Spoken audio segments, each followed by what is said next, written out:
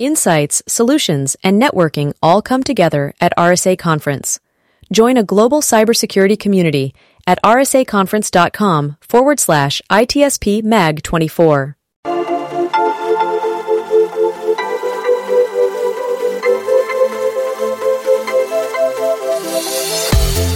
Welcome to the intersection of technology, cybersecurity, and society. Welcome to ITSP Magazine. You're listening to a new Redefining Security podcast. Have you ever thought that we are selling cybersecurity insincerely, buying it indiscriminately, and deploying it ineffectively? Perhaps we are. So let's look at how we can organize a successful InfoSec program that integrates people, process, technology, and culture to drive growth and protect business value. Knowledge is power, now more than ever. EdgeScan offers continuous vulnerability intelligence as a service, accurately identifying vulnerabilities and exposures across the full stack. All threats are verified by cybersecurity experts, providing exploitable risk and remediation guidance, virtually false positive free. Learn more at edgescan.com. Key Resources has the software and services to help you manage mainframe vulnerabilities. Our mission is to guarantee a return on our clients' security investments by minimizing their exposure to data and security risks. Learn more at krisecurity.com.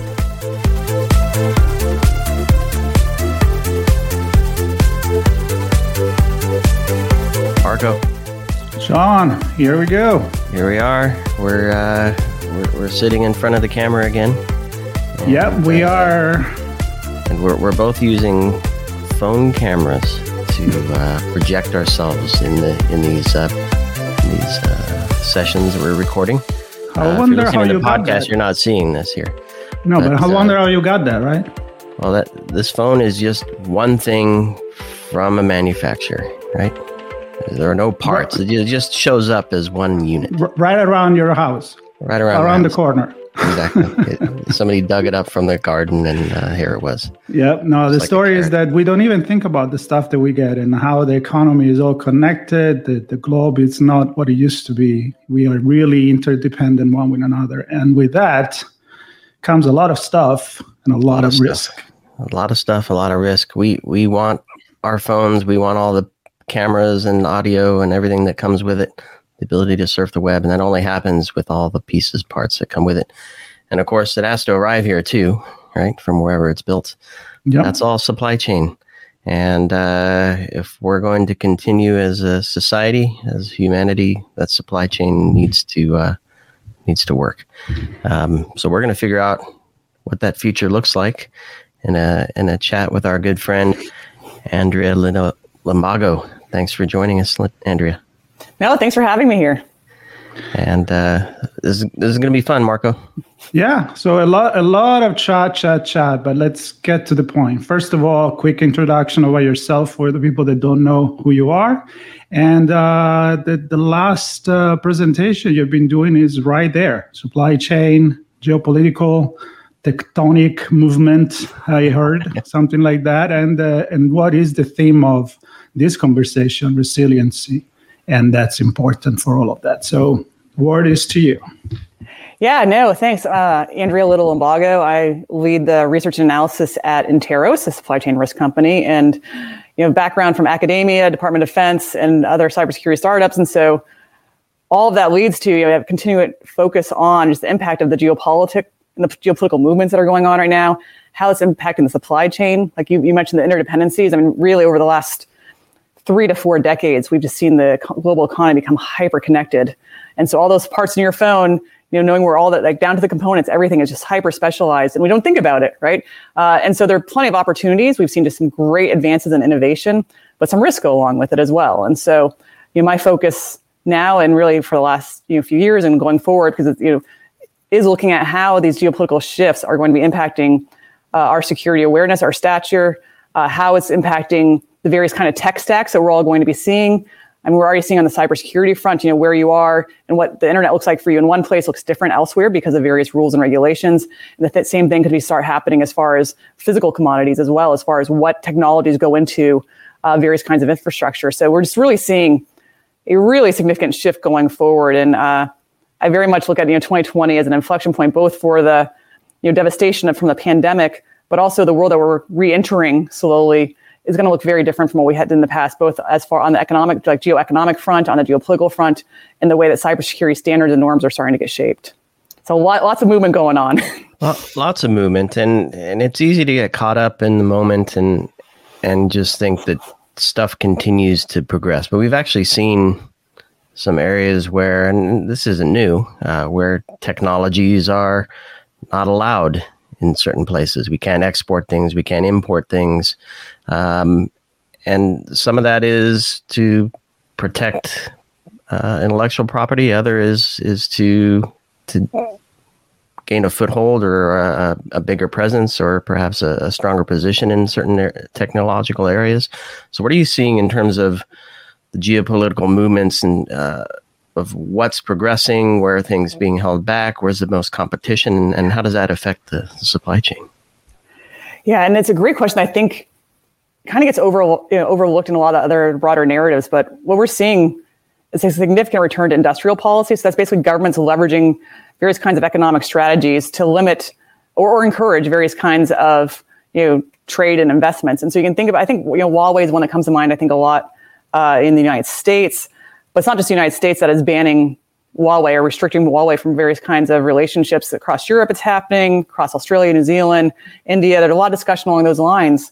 And then similarly, China and some of the authoritarian regimes are also implementing their own restrictions coming in. And so you see two different angles. And kind of at a very oversimplification, you'll see what the authoritarians are doing is largely focused on controlling the narrative, and that's how their restrictions are shaped. So being able to, both controlling the narrative and controlling their own domestic champions, if you want to think about it that way. And so supporting their technological giants, helping them spread, but also controlling the information and restricting various kinds of information going in. And you can think about some of the restrictions on, say, LinkedIn, perhaps in Russia, or certain countries are increasingly requiring source code to be turned over if you want to be located there, or requiring local data storage to actually operate there.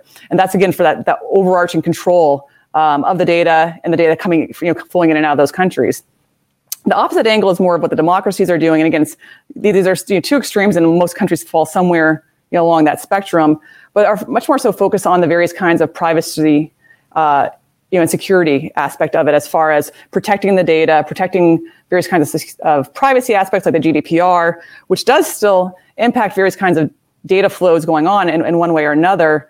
But is the intent underlying is to protect that data versus enabling government access to it. And that's where you see some of these big differences. But in the US alone, over the last 2 years, so the Department of Commerce has something called the Entity List that basically restricts various kinds of supplier partnerships. And they've basically restricted over 350 different Chinese companies over the last 2 years. And so that's really significant. It's not just Huawei, it's not just ZTE. Those are the ones we hear a lot about, I think, in the news, but over 350. And they range from everything from concerns over surveillance and access to data that way. They cover various kinds of human rights violations. And they also have various kinds of military end user components to it as well.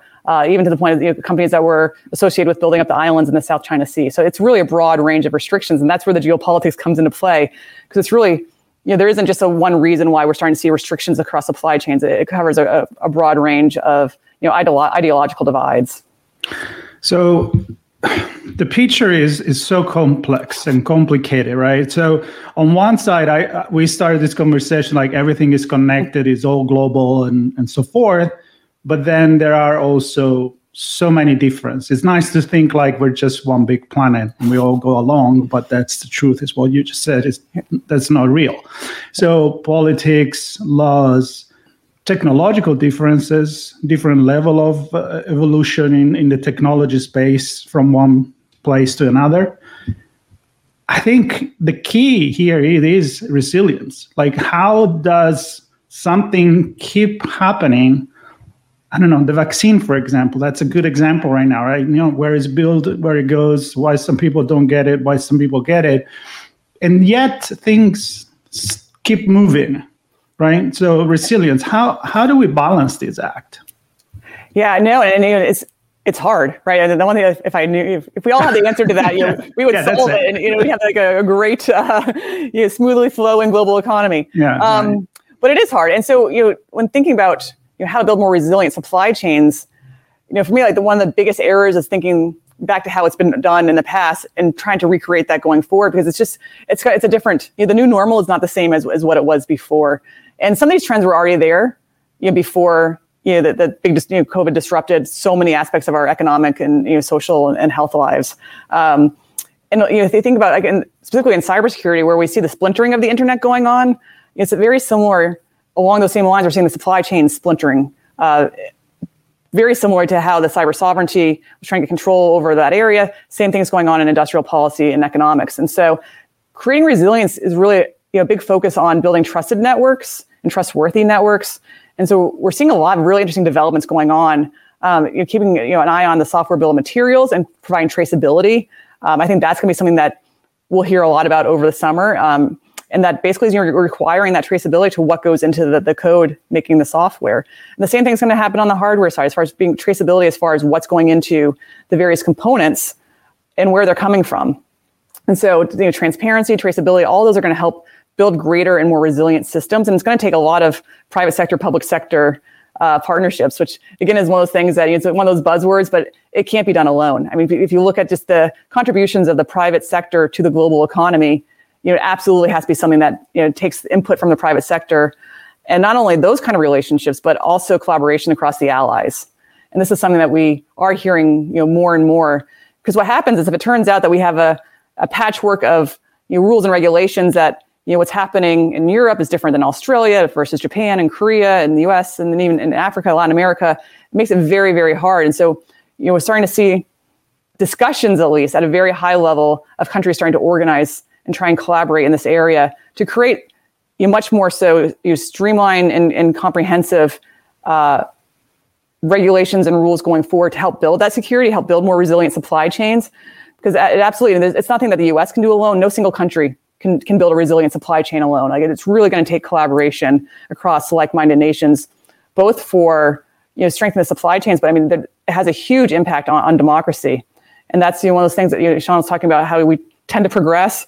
Well, democracy has been in decline for about 15 years now, and internet freedom has been on decline for about 10 years. And so all of these are very much interconnected with building a resilient supply chain and resilient, secure, and secure systems as well.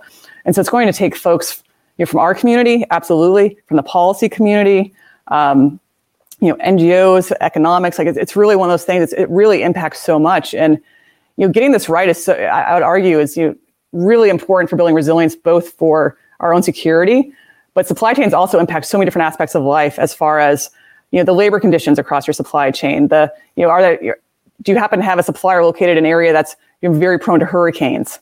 The big issues of our time right now are all interconnected and intertwined within supply chains. So again, it's not perhaps the most sexy of topics, but it's oddly enough, over the last year, supply chains have made headlines, either due to toilet paper absence or hair dye, or the chip manufacturing and not being able to make cars. It really covers all aspects of society. Yeah, and able to use the components in managing businesses being compromised as well. We've seen that. Absolutely. So I'm sitting here putting myself in the shoes of a business owner, and I'm thinking, well, what do I do? Do I just put my head down and focus on my business, or how do I even take a step in the right direction? Do I go out to the world and get involved at the global level to help define, or if I'm in the US, do I focus on US policy, or is there an equivalent of an ISAC for supply chain for different industries, or where do I go as a business leader to maybe start to understand what the future might hold for me with supply chain? Yeah, and that's a great question, and I think some of those places are getting defined as we speak, literally. But again, it's because it's one of, at least to me, it's one of those, it seems almost too monumental to address it all at once. Almost a natural inclination is to just kind of put your head down and just keep doing what you're doing. So if we can just start chipping away at it and think more strategically about it, there are a couple of things that corporations can do initially is just understanding their own supply chain. That's something that sounds so much easier than it actually is. A lot of companies know who their first suppliers are, and they may know who their second tier suppliers are, but they don't know their third, fourth, fifth, and so forth. And that's where a lot of disruption that we've seen over the last year, a lot of surprised companies because they didn't realize that they were connected to certain parts of the globe and say the fourth, fifth tier of their supply chains. And so one would just be gaining that visibility across their supply chain. And that can be done through a variety of means. Both technology can help that, but also just information sharing. And to your point of for ISACs and so forth, some of this information sharing is starting to happen actually through the ISACs. And so that's where I think it's really interesting where we're seeing supply chains starting to get adopted in corporate infrastructure that traditionally is meant for solely technology. They're starting to bring in the supply chain risk aspect as well into it. And so a lot of CISOs are now starting to be tasked with understanding their supply chain. And so it's as if they weren't already overtasked with their workload. now they're being given even more. But gaining that visibility is one way to really do that. And sort of the organizationally, you're talking to peers, helping figure out with your own suppliers who you're making sure they know. And then thinking about the security standards. And one of the big aspects across supply chains as well is you may build up your best security possible around your own corporate network, but if your suppliers or even the third supplier, if they're not taking security seriously, that's basically the means of access into your company. And so really thinking about risk in cybersecurity risk across your extended supply chain is something that I think is a little bit of a different of a mindset shift, which again, it already was hard enough. And now we're just adding a whole other layer of complexity onto it. So I completely get. That's why I see it's easier said than done. It's a really tough challenge. Yeah, definitely not the answer I was looking for. But there isn't the easy button, not yet. I know. I have a different perspective, and I'll comment on that after you, Marco. Yeah, well, we're wrapping this quick conversation anyway, and my note is, let's see what next layer is going to come up next time that we talk, because I feel like it's going to pile up one on top of the other. But we are limited time here, and Sean, I'm going to let you close with your comment. Right. But Andrea, right. I'm sure we'll get this conversation going more and more. Yes. Sounds good.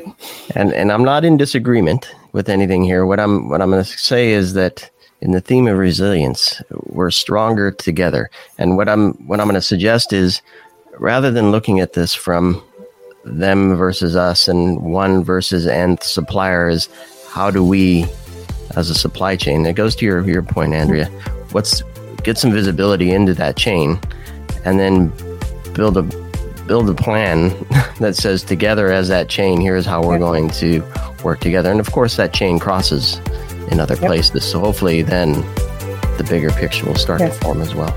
No, I 100% agree. Collective security. I'm a big proponent, and it's both within your partners and then across countries. Absolutely, stronger together. That's the only way we're going to be able to tackle this big challenge. Love it. And that's how we're going to end this.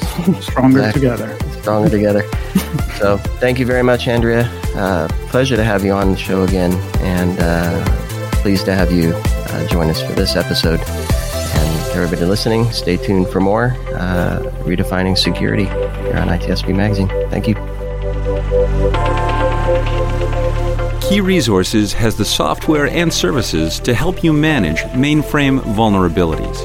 Our mission is to guarantee a return on our clients' security investments by minimizing their exposure to data and security risks. Learn more at krisecurity.com. EdgeScan offers continuous vulnerability intelligence as a service, accurately identifying vulnerabilities and exposures across the full stack. All threats are verified by cybersecurity experts, providing exploitable risk and remediation guidance, virtually false positive free. Learn more at edgescan.com. We hope you enjoyed this episode of Redefining Security podcast. If you learned something new and this podcast made you think, then share itspmagazine.com with your friends, family, and colleagues.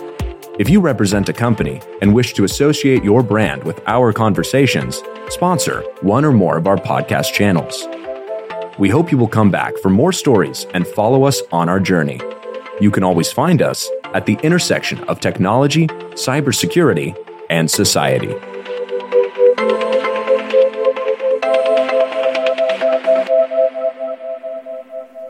Insights, solutions, and networking all come together at RSA Conference. Join a global cybersecurity community at rsaconference.com/ITSP Mag 24.